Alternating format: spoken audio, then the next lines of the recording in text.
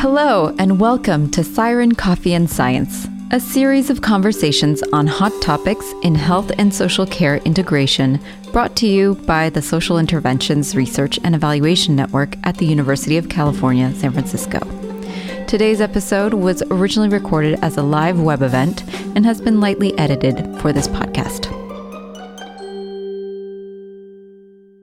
Welcome, everybody. Welcome to Siren Coffee and Science. My name is Anand Shah. I serve as the Vice President of Social Health at Kaiser Permanente, and I'm really excited to be doing this session today. Our conversation is going to focus on this idea of awareness. How are healthcare sectors raising awareness about social conditions for the patients they serve in the communities in which our individuals reside? And Dr. Lindau and I are going to talk a little bit about, how the notion of social risk screening fits within this idea of awareness, some of the opportunities and challenges with social risk screening and scaling, and really excited for this conversation for many reasons. Honored to serve as the host and excited as Kaiser Permanente we're thinking a lot about these issues. So I'll be taking notes and asking questions at the same time, and just super fortunate to be here with Dr. Lindau, who I've known for many years and I'm a huge admirer of. And Dr. Stacy Lindau is the tenured professor of the University of Chicago, founder of NowPow, president of MAPSCORE, and a fellow Siren advisor. And we're so lucky to have you today. So welcome, Stacy. Thanks for joining us. Thank you, Anand. I'm so happy to be here with you and with the Siren team. You are sitting in my house plant right now because I had a little trouble with my laptop connection. So I'm talking to you on my phone, and my phone is sitting in my plant. So if you see a leaf pass by, don't be surprised.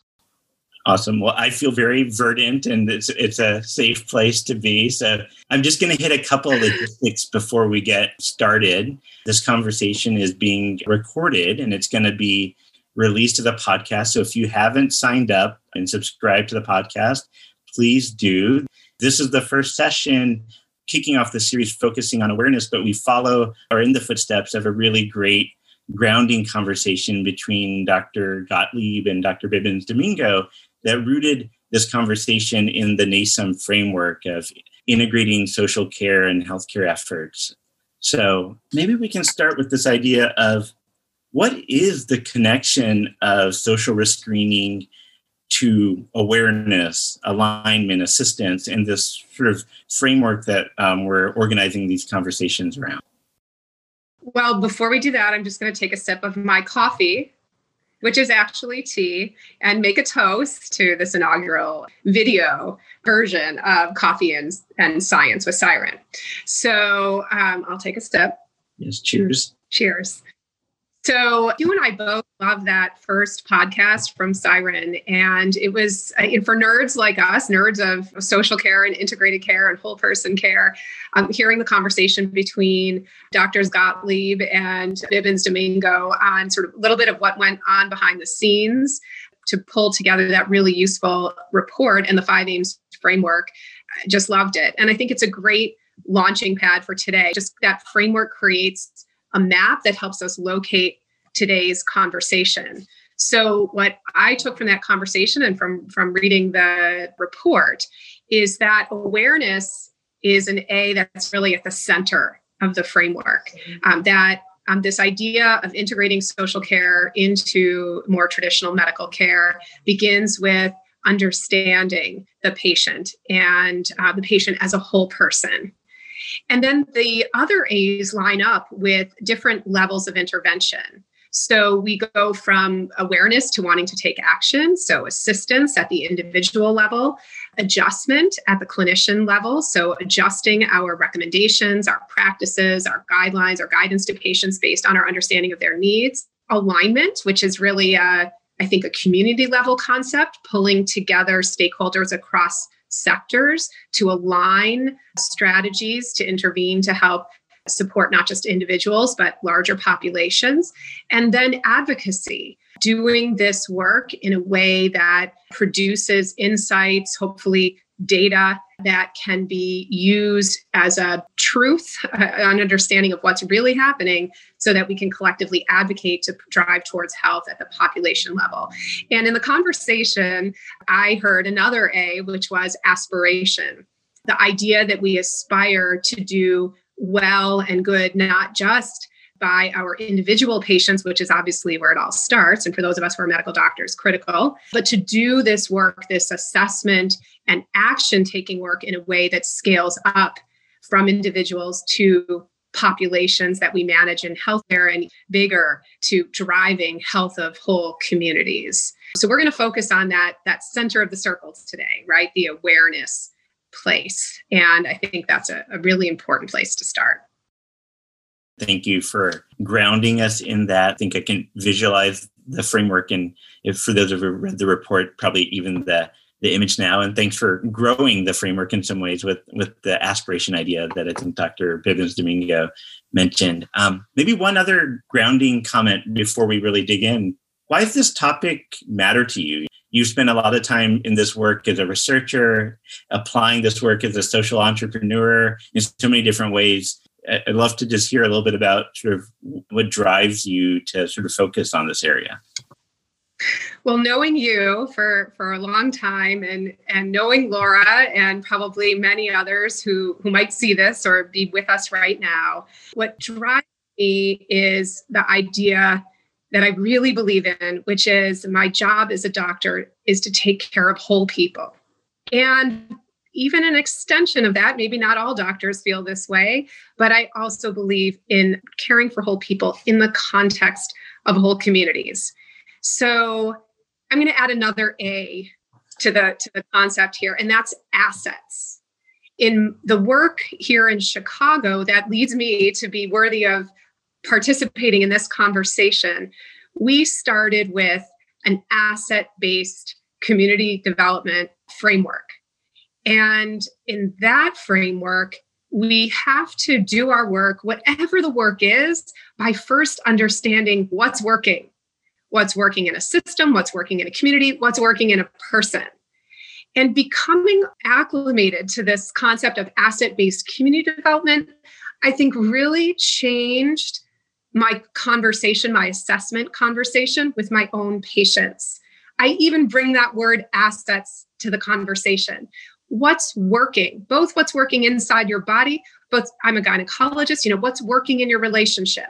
What are the resources? What's working in your community? And how do we balance what's working against what are the liabilities, if you will? What are the broken parts? What are the problems? That asset-based approach is powerful even at the individual patient level.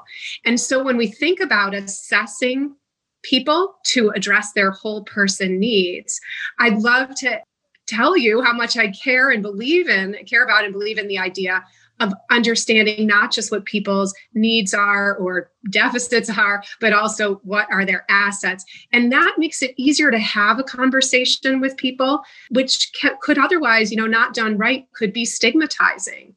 There's already a power dynamic with the white coat between doctor and patient, and diving right in on all the things you don't have, especially something like food or shelter, not just for yourself, but for your children, could be a difficult conversation that if not done right, could really erode or strain the doctor-patient relationship. It matters to me to assess and understand patients in a way that is understanding both of the problems and the assets that can be brought to bear. And it matters to me because I believe that in order to deliver good medical care, we have to understand whole people, not just their diseases, but their whole biopsychosocial experience. I love it. And no surprise that resonates deeply. And I love this sort of asset-based thinking or approach. Well, I think for me, it's just in some ways rooted probably most centrally as an ER doc in this sort of feeling of helplessness that I felt taking care of patients where their social conditions were a big part of why they were in the ED. And I felt like I could do so little for them. We were trained to deal with folks with terminal conditions for their physical health or minor ailments that we were well suited to address. And we had so little to address the other issues that sort of matter in people's lives. And so that I didn't like feeling that way. And I've been working on it for many years now, as you know, to think about, well, how can we better equip each other to be better partners? I think the framing around assets at the individual or community level is really powerful. So let me try to follow that thread a little bit. I think a lot of folks on this call are folks who are in the space, and we know some of the challenges and struggles, but maybe let's start with, where do you think social risk screening is a good idea? Like, where is it going well? Where can it work well?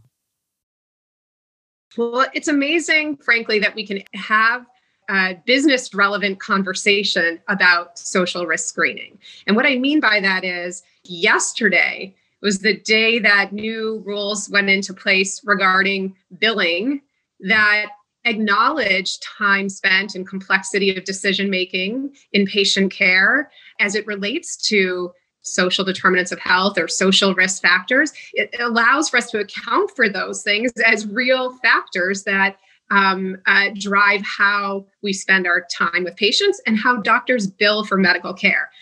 When this work started, when Siren was created, when my own work started on the south side of Chicago, we could only imagine a day where the business of healthcare would acknowledge the work, the relevance, the complexity that these problems play in individual health and in the delivery of healthcare. So I think that's really notable. And I know it's not our job to talk a lot about that policy shift today, but given the timing, I thought I should mention it. Assessment done right is intuitive. I mean, you said you do it in the ER. I do it in OBGYN. I'm subspecialized now. I take care of women with cancer who are looking to recover their sexual function. Do I talk about social risk factors? Absolutely. I couldn't possibly assess and address the problems if I didn't understand the quality of their relationships, if I didn't understand the basic resources they have to work with in order to stay healthy.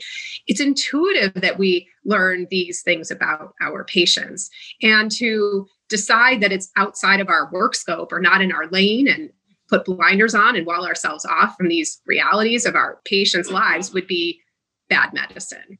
Now, when we talk about screening, we can draw principles from epidemiology. There's the classic Wilson and Youngner guidelines on when is it good to screen. And interestingly, those were written in 1968, the year I was born.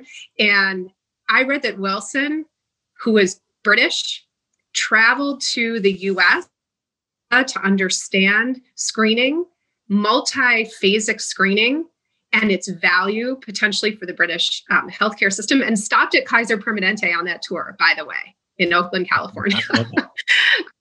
But, we have well-established, time-tested guidelines about when it's appropriate to screen for something and when it's not. And one of the principles that sticks out to me is that there ought to be something to do about the problem we identify through screening. In other words, we ought to be prepared to take action. Now, we can debate this. We could say, screening itself and actually Laura's work, randomized trial that assessed screening and intervention for social needs, gives us some sense that maybe screening itself could be therapeutic. Doctor, clinician, and patient talking about these things could be good for the patient experience. And I'm sure done right that's plausible. And asking people, are you starving? And checking off a box, but leaving that can of worms unaddressed could be really painful to somebody who briefly gets their hopes up that help is on the way and learns, no, we just wanted to know that for our database or our research or some program we might introduce down the road, but it now is left hungry and maybe even feeling more ashamed about it. Like, that's when screening wouldn't be good. And screening has its costs. There's work out of Virginia Commonwealth University, Dr. Tong, who shows us that primary care doctors surface important information, but also see that there's time and burden to screening. And so if we're going to do it, we have to do it in a way that recognizes there's opportunity cost to everything we do. We implement a 20-minute screening protocol. That's 20 minutes of somebody's time that's not being spent doing something else. A lot of the nuances, because you highlighted both some of the opportunities where there's when it goes well, it feels intuitive. It's part of the conversation. It's it's easy for the patient and the clinician to engage in a way that feels respectful for both parties and doesn't add extra work, but provides context to make better joint decisions about how to move forward.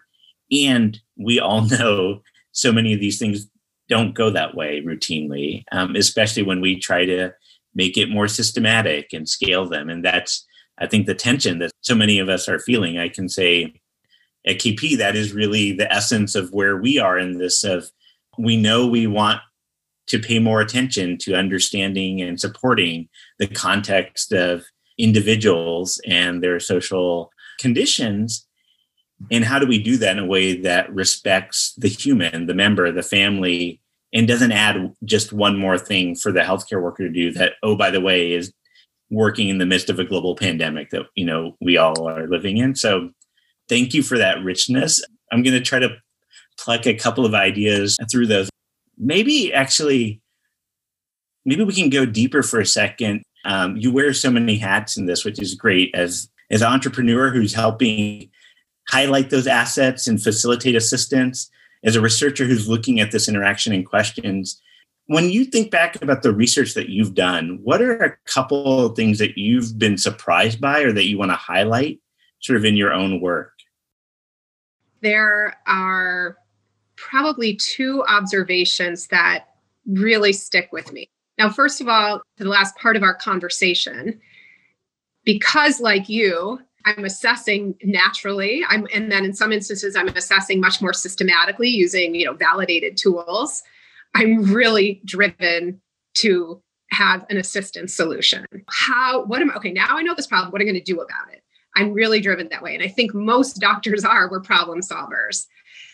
So for the last 10 plus years in my lab, University of Chicago, with innovation funding from the Centers for Medicare and Medicaid Innovation, we've been working on designing and testing engineering solutions that get us from assessment to assistance. And I do think there is a role for information technology to help close that gap.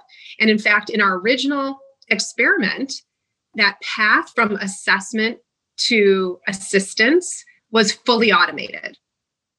It required the clinician to press a button, the after visit summary that we had to press anyhow to satisfy meaningful use guidelines. And using informatics, we were able to generate resources that we thought were relevant for the patient's need based on everything we knew about the patient, surfaced through care. So I do think there is a role for innovation and for technology to help close that gap between assessment and assistance, even to do assessment. Patients, we've shown in a 10-site study together with Siren and many others, that patients are willing and find it acceptable to do self-assessment of risks that can then be digitally transferred to the medical record and acted on behind the scenes, through algorithms, or acted on more manually. So I think one of the important discoveries from the work is that technology can help to solve for some of the burden, and it should help to solve for some of the burden that would otherwise go to clinicians in the assessment assistance pathway. The other finding that's really fascinating to me is that half the people, 48% in one study, 49% in another study, 47%, 50% of patients, and we have new data showing nurses and primary care doctors as well, half the people who are exposed to the information about the resources in the community a person might use to meet their social needs or their other health self-care needs, half the people take that information that they're exposed to and share it with other people. And on average, they're sharing with 2 or more other people in the span of short-term follow-up studies. So that's probably an underestimate. What that tells us is, different from the usual interventions that we do as doctors, prescribing a medicine. Sometimes people share medicine. I work in the sexual medicine field. I've heard people share their Viagra, but usually when you prescribe a medicine, it goes to the person you prescribe it to. If you implant a device, it's in the person you gave it to. It's not being shared. But when our intervention is information, and information delivered in a way that anticipates it might be shared, the intervention can spread beyond the clinician delivering it, beyond the patient receiving it, and to good effect. Because what wouldn't be good about a patient telling people in their family or their neighborhood where you can get food support, where you can go for yoga, for stress management? I love that finding, and it's actually stimulated a whole area of our science. This notion of the ripple effect of these pebbles that dropped into the water will sort of self-perpetuate is really exciting to think about, of how do we harness and grow that. I want to maybe follow up a little bit on the technology and data piece in a different angle. Questions emerging from some of our listeners. So I think Lisa Lines asked a question about how we might think about using area-based social risk scores or deprivation indices to target social risk screening. Curious if you tried any of that, or what are your thoughts?